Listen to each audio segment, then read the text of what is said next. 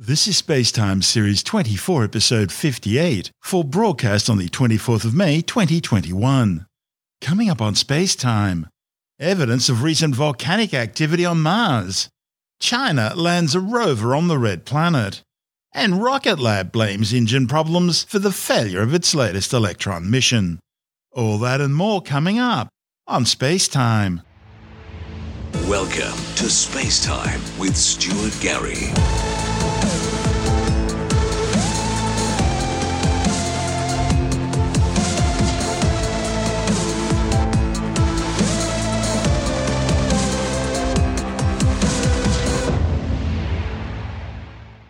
A new study claims there's evidence of recent volcanic activity on the red planet Mars, with images showing eruptions that could have taken place within the past 50,000 years, which is pretty much the present day in geological time. The findings, reported in the journal Icarus, are based on satellite observations showing geologically recent explosive volcanism in the Elysium Planitia region, which would be the youngest known volcanic eruption on Mars. Most volcanism on the red planet is thought to have occurred between 3 and 4.6 billion years ago, with some smaller eruptions in isolated locations continuing perhaps as recently as 3 million years ago. But until now, there's been no evidence to indicate whether Mars could still be volcanically active today. The new study's lead author, David Horvath from the Planetary Science Institute, says new images show a mysterious dark deposit covering an area slightly larger than a city. He says it has a high thermal inertia. It includes high calcium pyroxene-rich material and is distributed symmetrically around a segment of the Cerberus Fossae fissure system on the Elysium Planitia, all typical of aeolian or wind-driven deposits. Horvath says the feature looks similar to dark deposits on the Moon and Mercury, suggested to be explosive volcanic eruptions. He says it may well be the youngest volcanic deposit yet documented on the red planet. While there are numerous examples of explosive volcanism on Mars, the majority of the red planet's volcanism consists of lava flowing across the surface. However, this Elysium Planitia deposit appears to be very different. The new feature overlies the surrounding lava flows and appears to be a relatively fresh deposit of ash and rock, representing a different style and time period of eruption compared to previously identified pyroclastic features. He estimates the eruption could have spewed ash as high as 10 kilometres into the Martian atmosphere. Horvath says Elysium Planitia hosts some of the youngest volcanism on Mars, dating to around 3 million years ago, so it's not really entirely unexpected. He says it's possible that these sorts of deposits were more common but have been eroded or buried. The site of the eruption is about 1,600 kilometres from NASA's Mars InSight lander, which has been studying tectonic activity on the red planet since its arrival in 2018. 2 Mars quakes identified by InSight have been localised to the region around Cerberus Fossae, and recent work has suggested the possibility that these could well be due to the movement of magma at depth. But it's the apparent young age of this deposit which absolutely raises the possibility that there could still be volcanic activity on Mars. And so it's intriguing that recent Mars quakes detected by the InSight mission have been sourced to the same region. However, sustaining magma near the surface of Mars so late in Martian history with no associated lava flows would be difficult. And so that suggests a deeper magmatic source would probably have been needed to create this eruption. Horvath says a volcanic deposit such as this also raises the possibility for habitable conditions near the surface of Mars in recent history. The interaction of ascending magma and the icy substrate in this region could have provided favourable conditions for microbial life fairly recently, if such life ever existed on Mars. And so it raises the possibility of existent life in this region. It's a fascinating possibility. This is Spacetime. Still to come. Red China lands a rover on the red planet, and Rocket Lab has blamed the possible engine problem for the failure of its latest Electron mission. All that and much more still to come on Spacetime.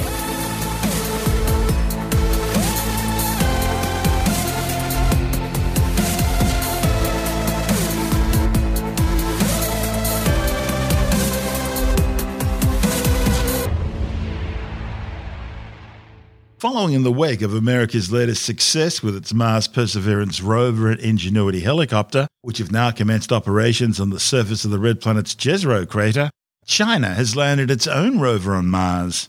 The lander was deployed from the Tianwen-1 spacecraft, which has been orbiting Mars since February following a 6.5-month journey from Earth. Mission managers spent several months scanning the red planet's surface from orbit, looking for a suitable landing site. Once they spotted a region meeting all their conditions, they released the lander and its attached rover, which entered the thin Martian atmosphere at an altitude of 125 kilometers, using both parachutes and then retro rockets to descend down to the surface. Once safely on the ground in the vast Utopia Planitia lava plain in the Martian Northern Hemisphere, the 240-kilogram Zhurong rover successfully rolled off its lander for what's expected to be a 3-month mission. Zhurong is named after a mythical Chinese fire god. The 6-wheeled solar-powered rover's design is a scaled-down copy of NASA's highly successful Spirit and Opportunity rovers, which landed on opposite sides of Mars in early 2004 and continued operating for years beyond their planned 90-day mission profiles. Zhurong's science suite includes a ground-penetrating radar, a laser spectrograph, an infrared spectrograph, a multispectrum camera, meteorological sensors to monitor atmospheric temperature, wind speed and air pressure, and a surface magnetic field detector. The successful touchdown is considered a major milestone in China's ambitious space program. This is Space Time. Still to come, Rocket Lab blames an engine problem for the failure of its latest Electron mission, and scientists at the ANU develop nano-thin radiation shielding. All that and more still to come on Space Time.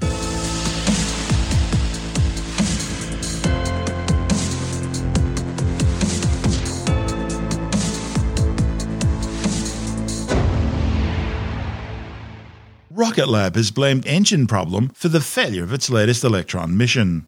The problem occurred during the ignition of the second stage of the Running Out of Toes mission, the 20th flight for the company and the second failure in the past year. The mission from Rocket Lab's Mahia Peninsula Launch Complex on New Zealand's North Island east coast was carrying 2 Black Sky Global Earth Observation satellites into a 430-kilometre high orbit.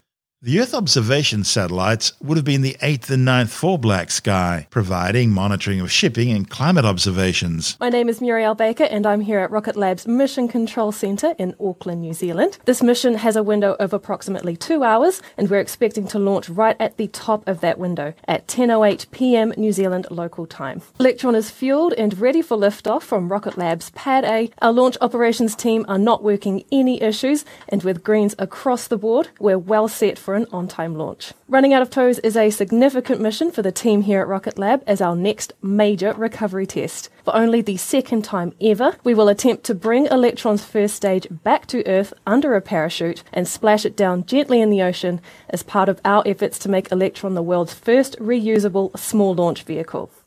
Our recovery team is currently stationed in the Pacific Ocean, waiting for Electron splashdown so they can retrieve it and bring it back to our factory for inspection. However, weather conditions have deteriorated significantly in the splashdown zone, which means we have limited live communications with the recovery team. Visibility at sea is also greatly reduced, so it may take some time to provide confirmation of a successful splashdown. Nonetheless, conditions are optimal for launch, so we are proceeding with the count.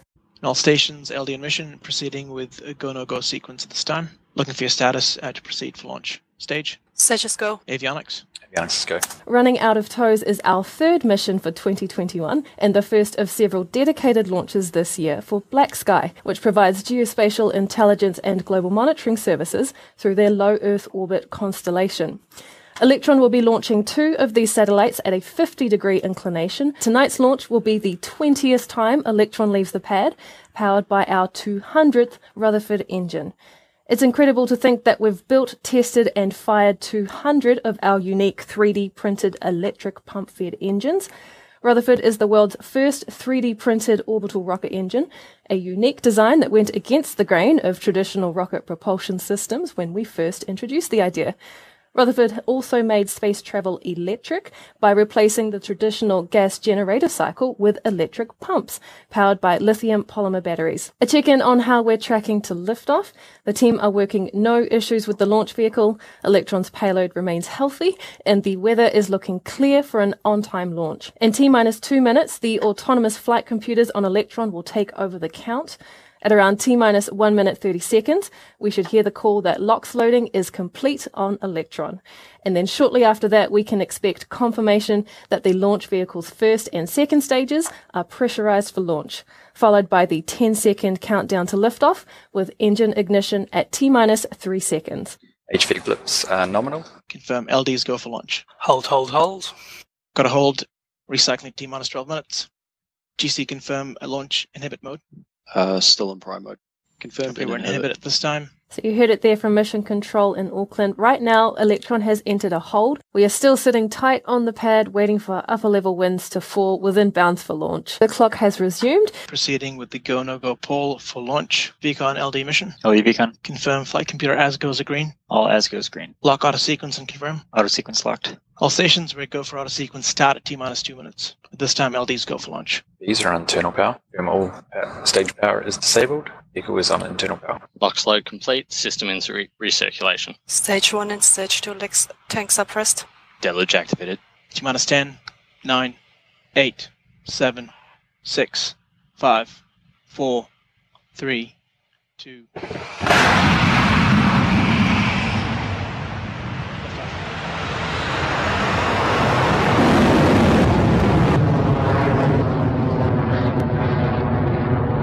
Plus 30 seconds into the mission, Electron is well on its way to space after its 20th liftoff from the pad at Rocket Lab Launch Complex 1. With the power of those Rutherford engines, with Electron clearing past 700, and very soon Electron will approach max Q, or maximum aerodynamic pressure. And this is the moment when the forces against the launch vehicle are at their peak during ascent. So let's listen in for the call that Electron has cleared that gate. Ship run 1. Approaching max Q. HVP discharge nominal. Max Q cleared. In about a minute, we'll be coming up to 3 events that happen back-to-back during flight. First is main engine cutoff, or MECO. This is when the 9 Rutherford engines on Electron's booster throttle down before shutting off completely to slow the rocket down before the second event. That's when the first stage separates from the rest of Electron as it continues with the third event, ignition of the sole Rutherford engine that powers Electron and the satellites to orbit.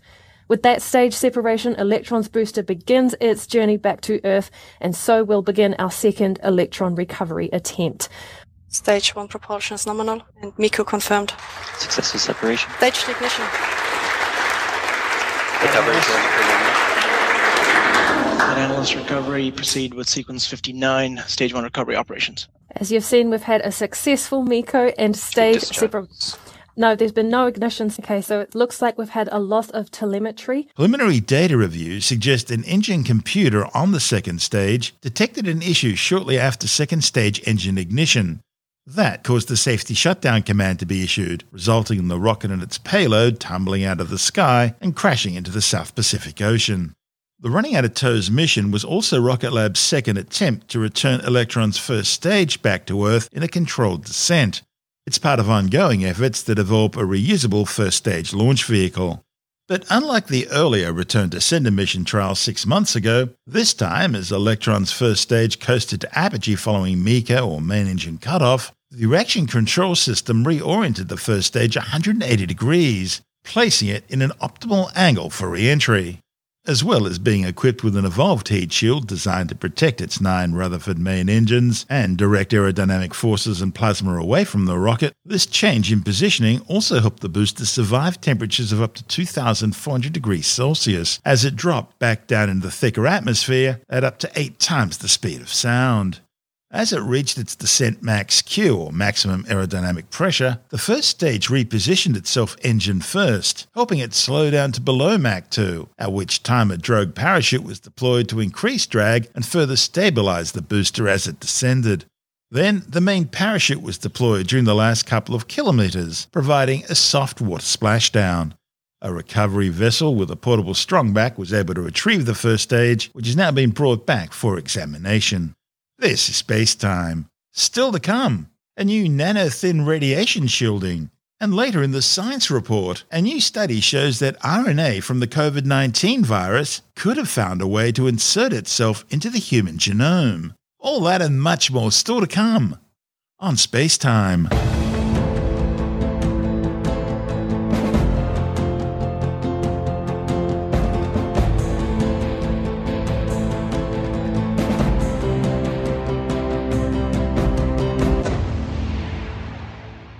Scientists have developed a new ultra-thin nanomaterial that can reflect or transmit light on demand, opening the door to new technologies that could help protect astronauts in space from harmful radiation.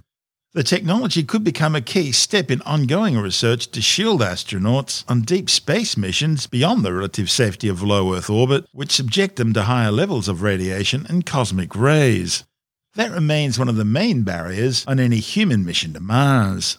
The technology's potential applications include protecting astronauts or satellites with an ultra-thin film, which can be adjusted to reflect dangerous ultraviolet or infrared radiation, significantly increasing the resistance threshold compared to today's technologies, which rely on absorbing radiation with thick filters.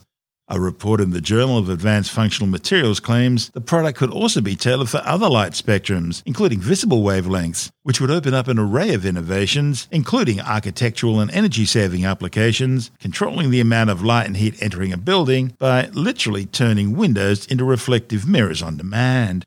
Lead researcher Dr. Mohsin Rahmani from the Australian National University says the material is so thin, hundreds of layers could fit on the tip of a needle, and it can be applied to any surface, including spacesuits. The flat optics is very hot area of research because not only us, many other universities, they are also trying and have done a lot of progress to using ultra-thin surface of nanoparticles, which can actually reproduce the function of different bulky components, optical components like lenses, mirrors, and so on. So what we have done, we have managed to change the optical properties of those nanoparticles so that you can make your nanosurface to have different functions, because all other flat optics and surfaces which I was speaking about before, they work statically. It means they can have one function. They can work and function as a mirror or as a lens or as a prism and so on. But now, because we managed to change the optical properties, we can adjust them to have different functions against different frequencies, and they can have, for example, work as a mirror or as a transparent surface or something in between.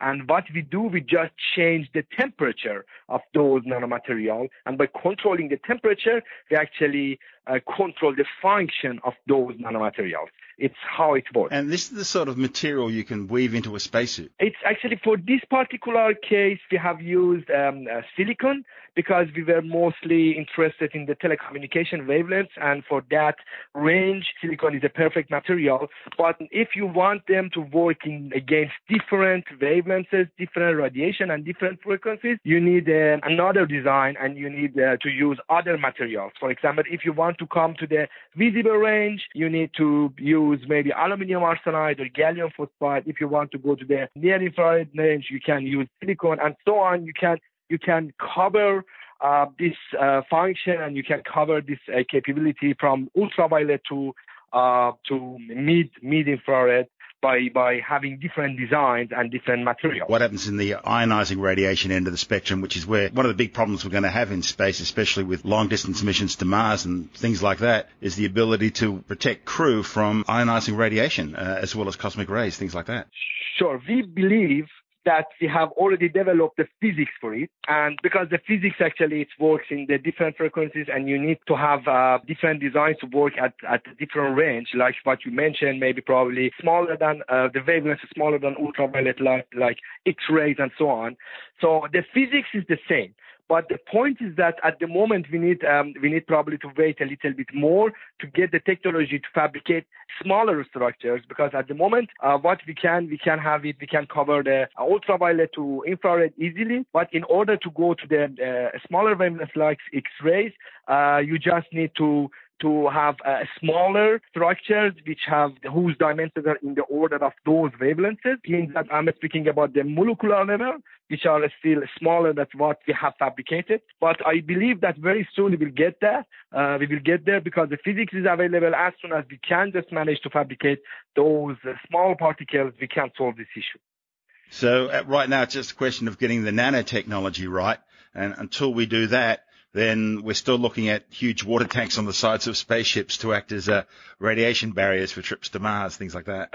At the moment, I have to say that, but I can for sure say that we are not really very far from that level. Oh, wow. To use nanotechnology to protect all these devices, satellites, and space aviation against different kind of radiation. The physics is available, and we are working on that, and we believe that we have a solution for that, but it's still not published. We are working on that. But I can tell you that we are not really far from that. We are all working on these photonic nano devices for different kind of applications. But for this particular piece of research, we are working around 2 years to make it work. So tell me about the applications you see for this. The applications which are doable right now, which are feasible right now, of course you need with a little bit of investment, is to have them, to fabricate this nanostructure. You can fabricate them on any kind of surface. You can fabricate on your house windows, you can fabricate on your car windows, and you can actually turn any window to a mirror and vice versa on demand, because you just need to control the temperature of those nanoparticles, and what we will achieve at the end is just on your hands, and at will you can change the function of your window. It can have some application in architecture. For example, in the bathroom, your window, as we mentioned in the video, in the bathroom, your window can become a mirror, or even in the windows of houses, if you have this thin layer of nanostructures, you can control the amount of light which goes into your house in different seasons, which is very important for energy saving actually, and applications in this sort, which are applications which are doable at the moment. We are speaking with a few industrial partners. If we get a decent investment, which we are very hopeful and we are very optimistic to get it, because we got large interest from the industry,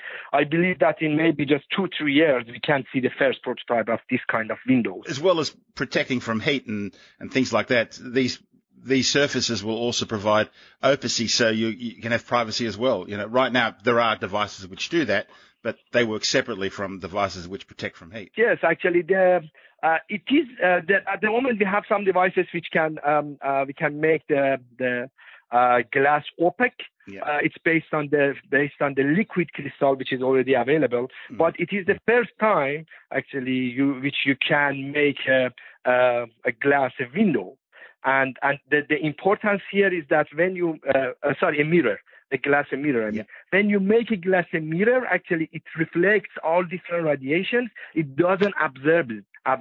But when, for example, by liquid crystal you make it opaque, it just absorbs all those radiations. It makes a big difference in the threshold, because when you observe, of course, you can observe until certain threshold. But when you reflect all those radiation which you don't want, you have a lot of more room and a lot of more threshold, because you don't observe it and you just get rid of it. So it is the difference which our research can bring. How far down the track are we from being able to use these materials for spaceflight, for human spaceflight? At the moment, we believe that they are still usable around the world, because as you know, until a few radii of the Earth, we still have this magnetic field of Earth. That's why, because of this magnetic field, still we don't have much radiation in the X-ray and gamma and so on. Still, the problem around our Earth is the UV and near-infrared. So at the moment, this research can be used in the space station and all the areas around the world, because still we are within the shield of magnetic field of the Earth. Yeah. But when we go further, and like what you mentioned, to the Mars, you still need to wait a little bit more, but I believe that it's not so long, to have these nanostructures to protect against all kind of harmful radiation. When you say all kinds, can nanostructures be useful against things like gamma rays and high energy X-rays? We believe so. At the moment we are working on that. It's very exciting, because we have found a way to do that by making some nanostructures. I can say that by some kind of new physics, you can make the nanostructures to even work at maybe X-ray and gamma. That's very exciting. We are very excited, because our technology which we published, it's just at the moment it goes to UV, but in order to gamma and X-ray you need some more physics. We are hoping that we can make it happen. That's Dr. Mohsin Rahmani from the Australian National University. and this is Space Time.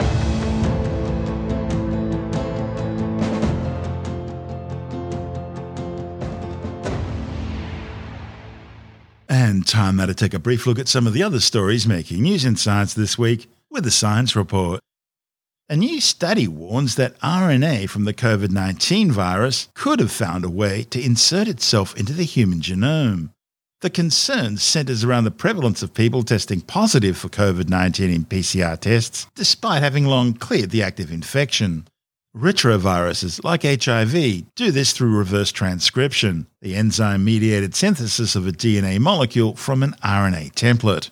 But COVID-19 isn't a retrovirus, so it could be using some other mechanism to achieve the same result.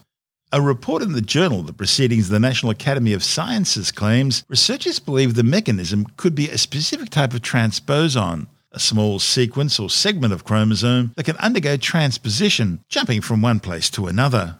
These so-called jumping genes are often found in bacteria, moving segments of DNA from one place on the genome to another.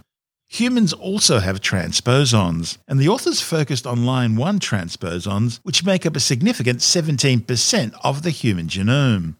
The authors then tested their hypothesis by successfully inducing COVID-19 into human cell lines in laboratory tests. However, in 30% of cases, they couldn't confirm that this was indeed the mechanism taking place. So, while they showed that it might be possible, they couldn't show that this is in fact what's happening. Over 3.5 million people have now been killed by the COVID-19 virus, with another 166 million infected since the deadly disease first emerged in Wuhan, China, and was spread around the world. A new study has concluded that the huge extent and severity of the devastating 2019-2020 Australian Black Summer bushfires was most likely the result of unprecedented drought conditions and sustained hot, windy weather during the fire season, rather than the logging history of the native eucalypt forests. The findings, reported in the journal Nature, looked at 3 regions covering around a third of the total area burnt. Scientists found that past logging activity and wildfire disturbance in the natural forests had a very low effect on severe canopy damage. Instead, the most important factors were broad spatial features of the landscape, such as ridges and valleys, and fire weather. The study also found that 70% of the New South Wales timber plantations suffered severe canopy damage, showing that this intensive means of wood production is extremely vulnerable to bushfire.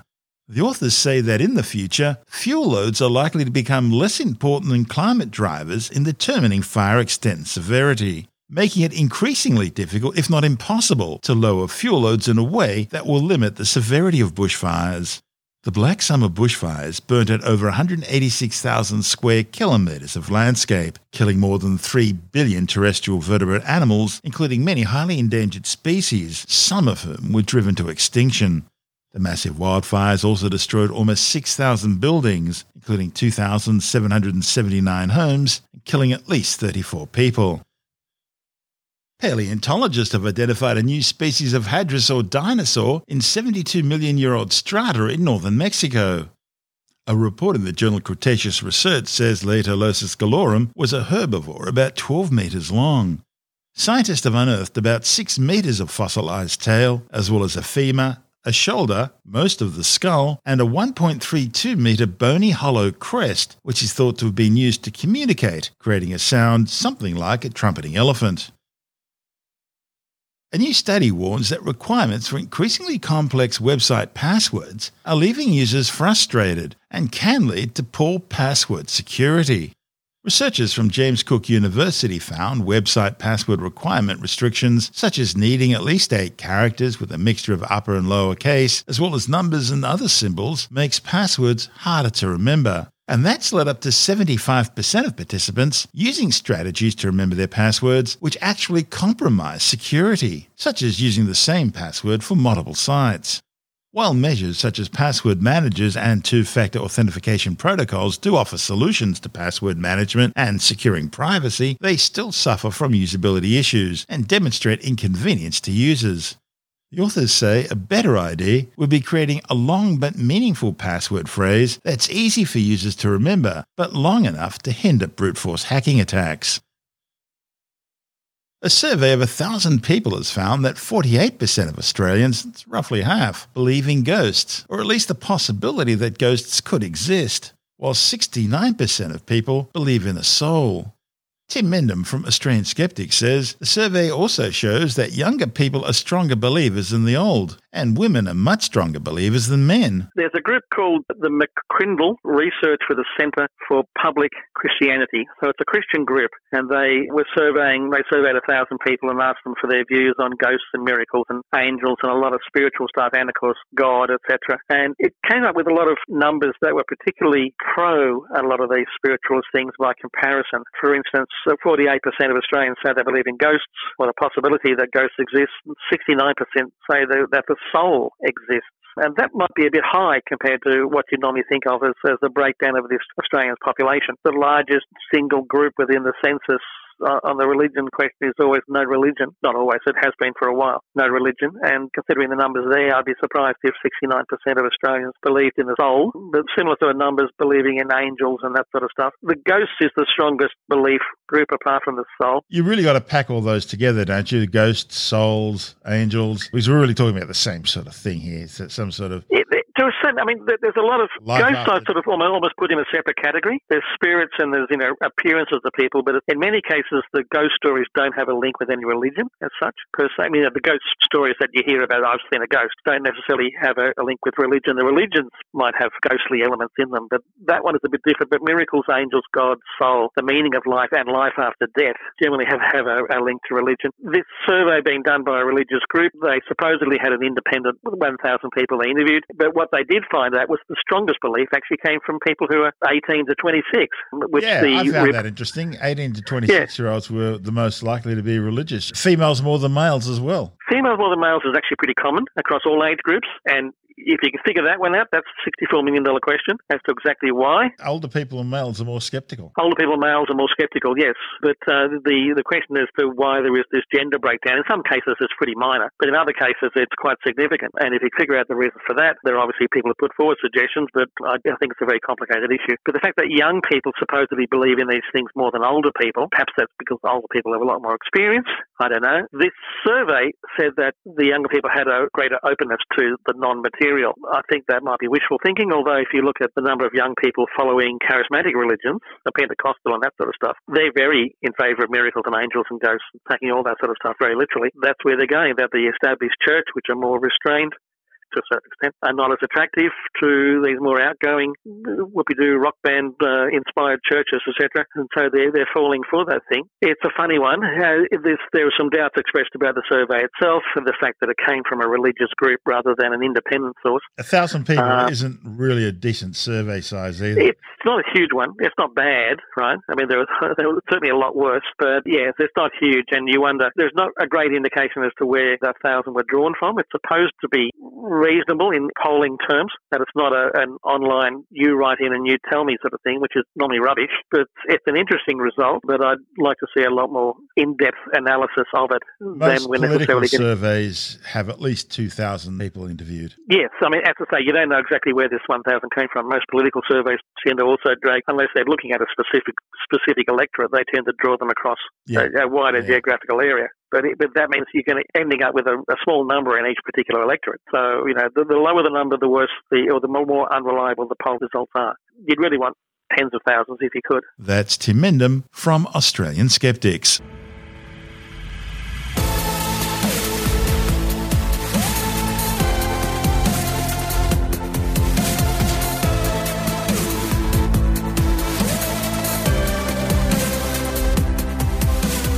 And that's the show for now.